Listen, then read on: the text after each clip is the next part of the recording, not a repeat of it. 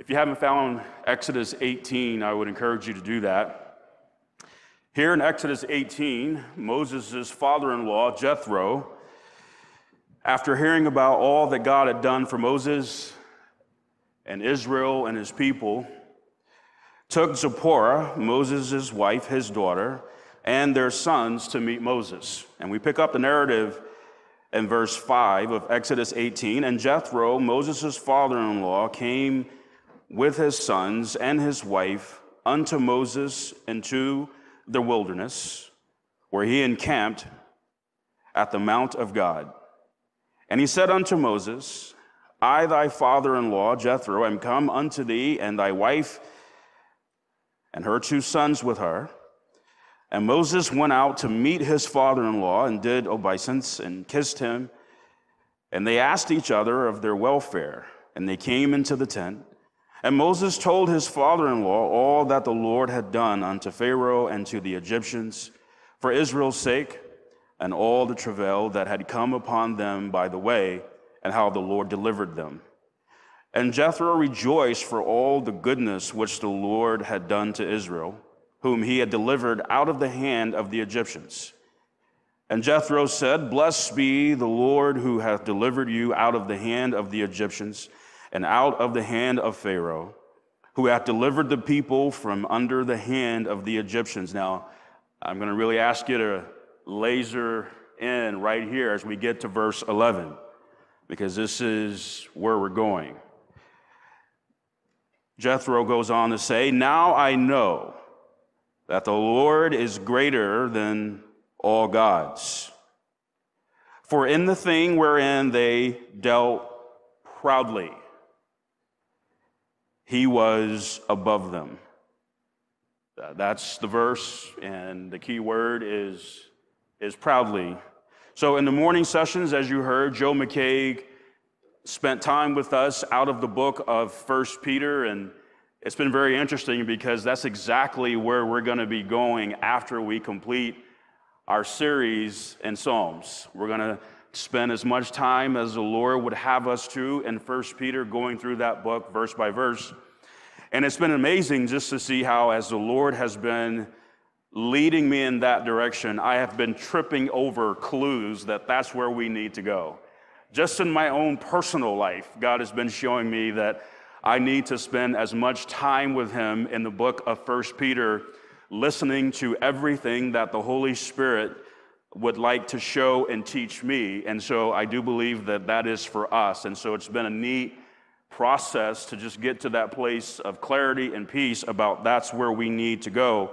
So in the time that Joe spent with us, he talked about, and I thought the title was very fitting, he talked about the strength of humility, which sounds like a contradiction. Well, no. Because again, if we're not careful, we can become very Laodicean in how we think. And if we're not careful, we can look at traits like meekness and humility as weak. Listen very carefully. It's been very interesting over the years to observe men and women who are very doctrinally astute. They know the Bible extremely well. They are fine-tuned when it comes to doctrine. The problem is they are full of arrogance and pride. It's been amazing to see. And somehow they conclude that because they are a doctrinal genius of some kind, that they get to be rude and nasty and hateful to other people who are doctrinally inferior to them. So they get to name call, they get to be unchristlike, they get to abandon charity because they're right. And so they subtly look down on traits like humility, traits like meekness. Listen very carefully. Every believer in Jesus Christ needs to do the math on the traits of meekness and humility, because with God, the way up is always down. You cannot and you will not walk with God properly. You cannot please God from a place of pride and arrogance. So there is great strength in humility. Why? Because that trait is consistent with the nature and person of Christ, who humbled himself and became obedient to death, even the death of the cross, Philippians chapter 2. And so we dare not look down on the trait of humility as somehow being weak. Oh my, God forbid. And so obviously the antonym of humility is pride. And that is what brings us to Exodus 18, where we are introduced now to the first mention of pride officially in the Bible, in the word or in the form of the word proudly. And this is where you see it first, right here in Exodus 18 and verse 11. And what we're going to see here, and there are certainly more, we're just going to see two basic associations of pride. Two basic associations of pride that we're going to see right here in this verse of Exodus 18:11. Listen, I don't care how long you've been saved. I don't care how much of a doctrinal giant you might be. With everything in me, I am warning you. I am telling you, you would be, at best, a complete fool to be dismissive about what we're about to look at in these two things. You would be, at best, a fool, if not an idiot. With everything in me, I'm trusting the Holy Spirit of God to show us what these two associations look like to God and to be very careful how we proceed before Him. The first observation is this: pride is associated with idolatry. That alone ought to get your attention. Pride is associated with idolatry. Look at verse 11 again. Jethro said, "Now I know that the Lord is greater than all gods." Lowercase g. That was Jethro's response to the testimony that he had received from Moses about all that God had done to Pharaoh and the Egyptians for Israel's sake. The Egyptians were polytheistic, that is, they worshiped and believed in many gods, and Israel had a front row seat of that for 430 years. This is why the Ten Commandments begin with Exodus 20, verse 3 in your notes, "Thou shalt have no other gods before me." God wanted to be crystal clear with his people that what you saw in Egypt, you're not going to replicate that with me. I'm not going to be one of the gods that you worship. I'm going to be your God alone.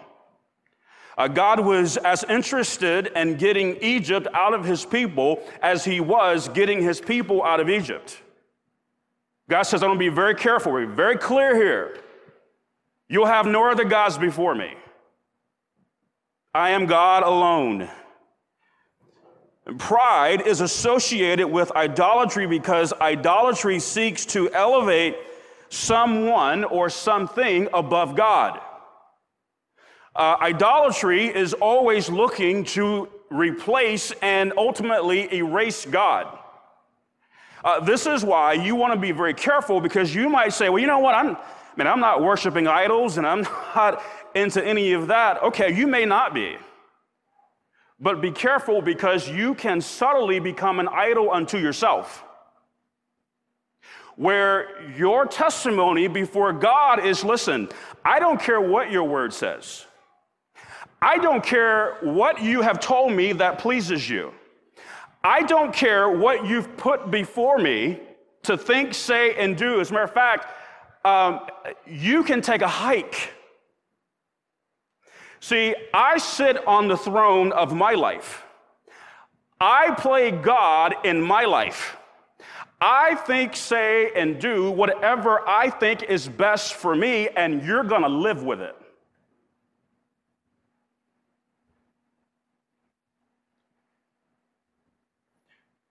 You've become an idol. And wherever I have seen that heart attitude,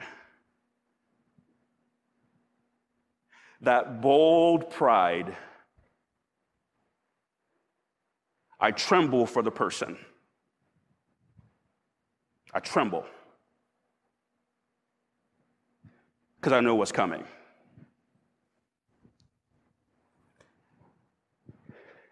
That is a position. I don't care what the culture has told you. I don't care what books you're reading, what they're whispering into your mind and into your heart about why that's okay. I am telling you, that is an affront to God. He is highly offended. He is tremendously insulted by it.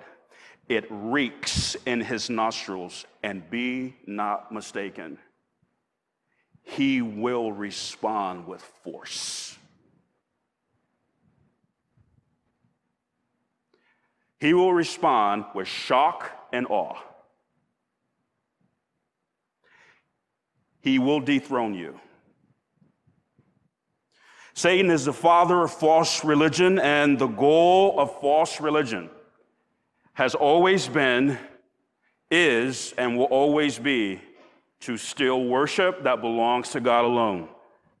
The Antichrist will sit in the temple of God, showing himself he is God. Satan, who will be working, empowering the Antichrist, is bloodthirsty for worship that is God's. Revelation 13:15, and he had power to give life unto the image of the beast, that the image of the beast should both speak and cause that as many as would not worship the image of the beast should be killed. The unholy trinity of Satan, the Antichrist, and the false prophet are going to mandate a system of false worship that says, essentially, worship the image or be killed. Satan wants worship that is God's alone. Be not mistaken, he does. And listen, that is what pride is associated with. It is associated with that agenda. Pride is associated with stealing worship from God. This is why the Apostle Paul told us in Philippians chapter 2 that nothing is to be done through strife or, say it with me, vainglory. You know what vainglory is? Vainglory is worship that is spent or wasted on self. It is glory that belongs to God that is not given to him, but instead it is wasted on us. That is pride. That is idolatry. This is what pride is associated with. We were driving in this morning, and I didn't know this, and I still don't know all the particulars, but I learned that my children, Ken and Bree, they're doing something in the student ministry. They're leading worship or something like that. And that just opened the door to have a very healthy discussion. I said, hey, listen, I want to be very careful. Want to make sure we're on the same page. I think we are, but we can't be too careful when it comes to worship. Because in God's mind, the line is always very clear. Tragically, it's not always as clear with believers. But the line is clear. There is a fine line. There is a clear black and white difference between worshiping and, listen, performing. You're not performing. You're not standing before anybody and saying, hey, well, it's about time. Let me show you the goods. Let me show you what I got. There is some worship that is offered to God that is so putrid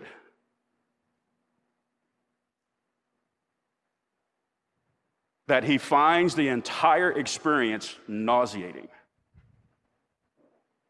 Because God says, you're not worshiping me in spirit and in truth right now. This is the you show. And God says, I'll pass. I'll pass. That's what pride is associated with, guys. I almost said y'all. So I've got some good men in my ear, and they would say y'all, but that just doesn't fit me. I'm sorry. Here we go.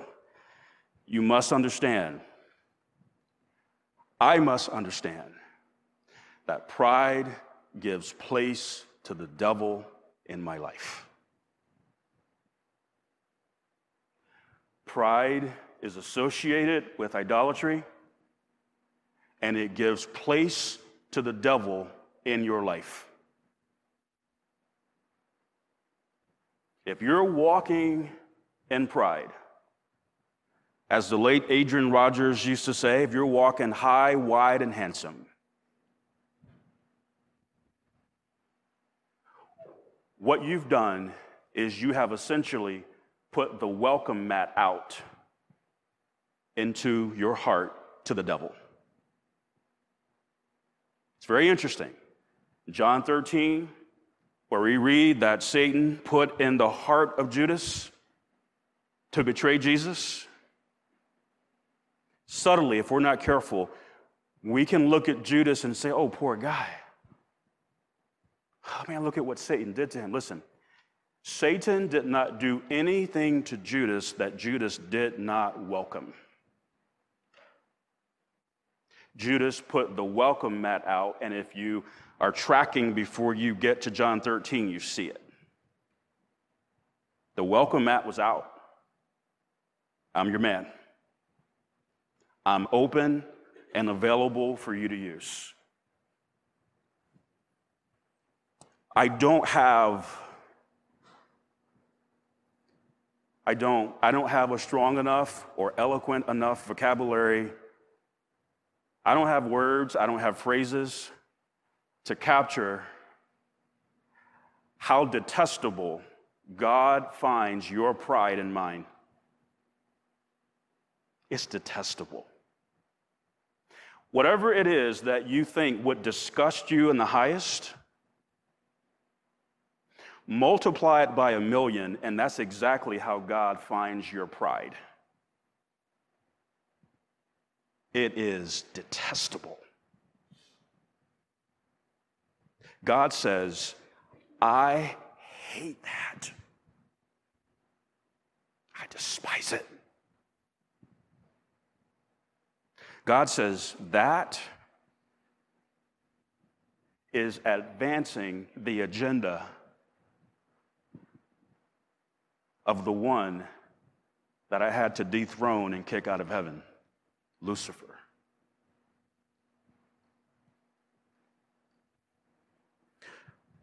Oh boy, here there's guys. Pride moves us to move against God, which provokes God to then move against us. Pride moves us to move against God, which then provokes God to move against us.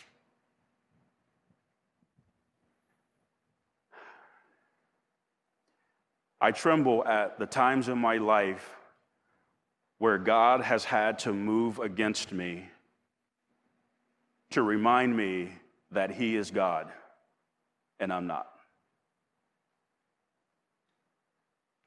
Those times have involved many tears, a lot of heartache, a lot of pain.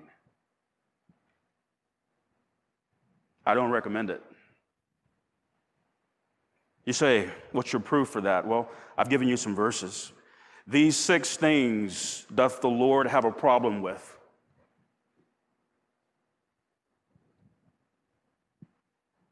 These 6 things are His pet peeves.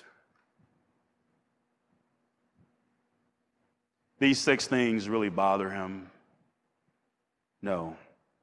These 6 things doth the Lord, say it with me, hate.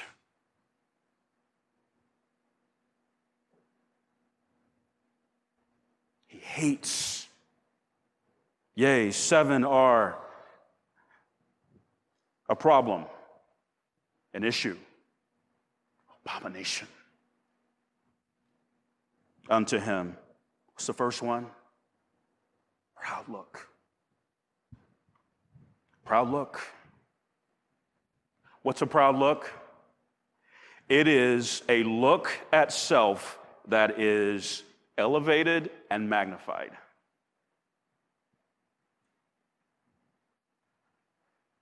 God says, I hate that. If you walk with a proud look, what you have done is you have invited God to a fight that you have no shot. No shot. You will lose very decisively. God, I don't care what your book says. I don't care what you've told me. I don't care what you're trying to tell me. I'm going to do what I'm going to do. Now, what are you going to do?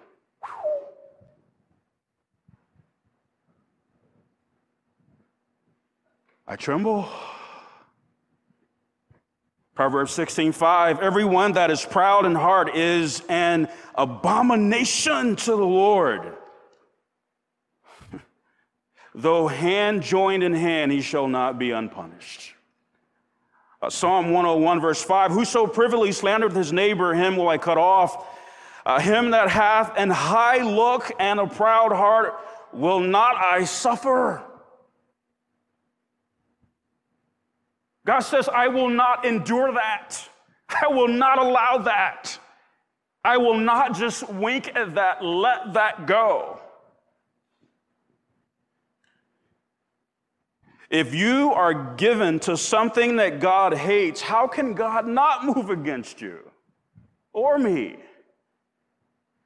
Brothers and sisters, please, let humility be your best friend and pride your worst enemy. May you have a great sensitivity to the Holy Spirit that when He manifests that your attitude or your speech or your actions are prideful before God, may you be so sensitive that you repent in the moment. Okay, listen, I am, for the grace of God, by the grace of God, for God's glory alone, I want to be open and transparent. I had to walk into Sam's office this morning and I had to confess to him that I disobeyed God and I disappointed God and I let Sam down at the retreat.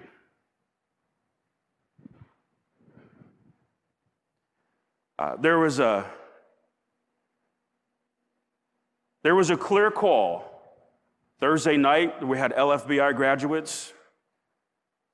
And there was a clear call for the LFBI faculty, which I'm a part of. And if you've taught a class, a full class LFBI, which by the grace of God I've done, to come on stage. I didn't do that. Why? Because that wasn't comfortable for me. I'm like, you know what? If I'm not preaching or teaching, I don't want to be the center of attention. I don't want to be on stage. I don't want to be seen or heard. So I'm not going to go up. It doesn't matter what my personality is like or how comfortable. I know people see me like this and think, man, aren't you just as gregarious? I'm not. I'm not a crowd person. If I'm in a crowd, I like to blend in, not be seen or heard. I'm totally good with that. That doesn't matter. What mattered was I'm a part of the LFBI faculty, my pastor was on stage, and I was told to come up. Alan Shelby is one of my fathers in the Lord.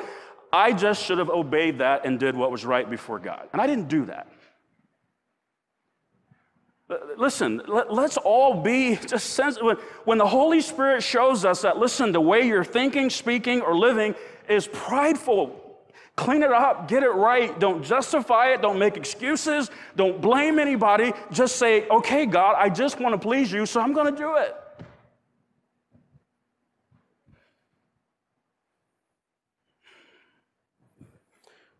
The second observation, pride is associated with haughtiness. Exodus 18:11 goes on to say, for in the thing wherein they dealt proudly, he was above them. Now, this is very, very important. Again, there are words that we come across in Scripture and we just kind of gloss over them and subtly conclude that we get them. But I want to make sure you don't miss this. Listen.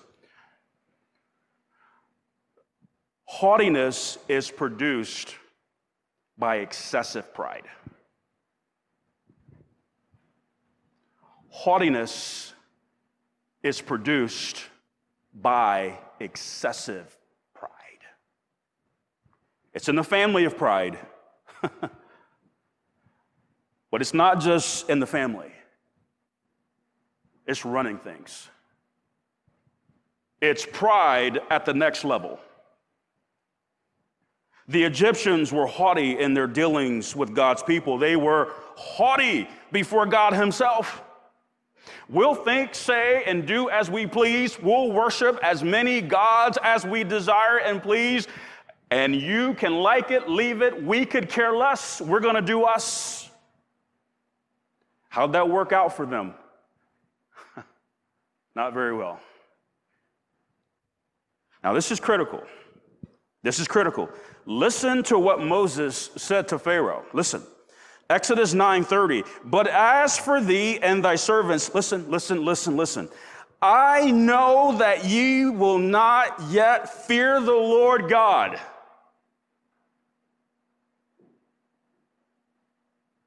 I know this. You will not fear the Lord God. A haughty person, listen, haughty people do not fear God. A haughty person has no fear of God. None. Moses says, I know you're not going to fear the Lord God. But I promise you, when they found themselves on dry ground in that sea, and when those waters start to enclose on them, I guarantee you then they did.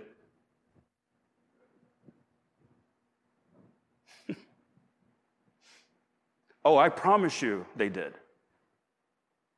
Just like those who were mocking Noah for building the ark, I promise you when it started to rain and the earth began to flood, I guarantee you, they started fearing God. This is what I'm saying. My heart here is that when we're done with this wrap up in terms of what we're looking at, is that you and I would be moved to get on our face and say, God forbid that I would wear a cloak of pride and haughtiness. I want nothing to do with this, God. The haughty do not fear God. They essentially do whatever they want without respect to God's presence or holiness. And subtly, they don't believe that he is powerful enough to stop them.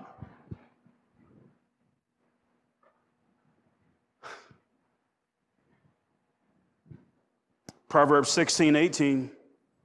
Pride goeth before destruction, and an haughty spirit before fall.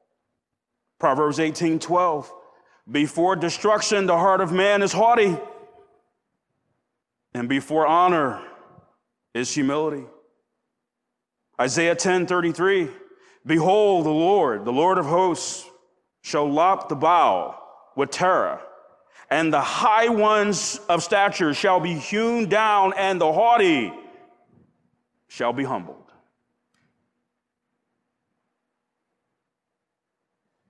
Here's the sobering reality to the haughty. The haughty have an impending date with humility.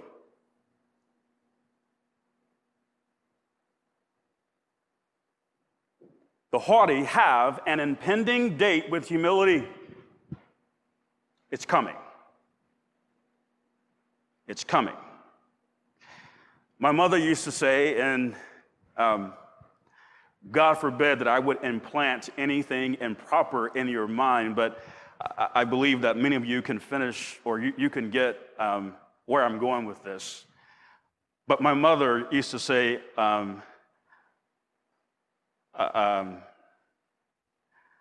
hard head leads to a soft behind. I think some of you know I gave you the Baptist version of that.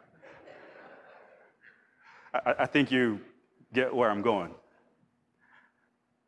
She was right. If you're walking this way, I'm telling you, what God is doing right now is He is giving you an exit ramp that you want to take. That you want to take. And what is the exit ramp? Joe McCaig said it wonderfully. If pride is the problem, the prescription is humility. That's the exit ramp. That's the spiritual pill that God is offering you this morning. Take it. Charles Spurgeon said it wonderfully. Every Christian has a choice between being humble or being humbled. The choice is squarely yours and mine. We need to humble ourselves, but if we choose not to, listen to me as I close, God will do it for us. God will do it for us. Lord, thank you for all that we have heard from you this week at All Church Retreat. God, thank you for what we've heard from Arno and Linda. God, thank you for what we've heard from you this morning from Exodus 18:11 and other passages. God, I thank you for what you have shown me. I thank you for what you are showing me about areas and episodes of pride in my life that are highly offensive to you. God, I just pray that you would help me to just help us all to maintain a sensitivity to the Holy Spirit, that whenever we are thinking, speaking, or walking in a prideful way, that God, we would correct that instantly for your glory. God, however you have spoken to everybody in this room and those viewing or listening, God, let us respond without delay. You are giving us an exit this morning that if we have an ounce of even common sense, we'd take it. And that exit is humility. May that be our best friend, and may pride be our worst enemy. In Jesus' name, for your glory, amen.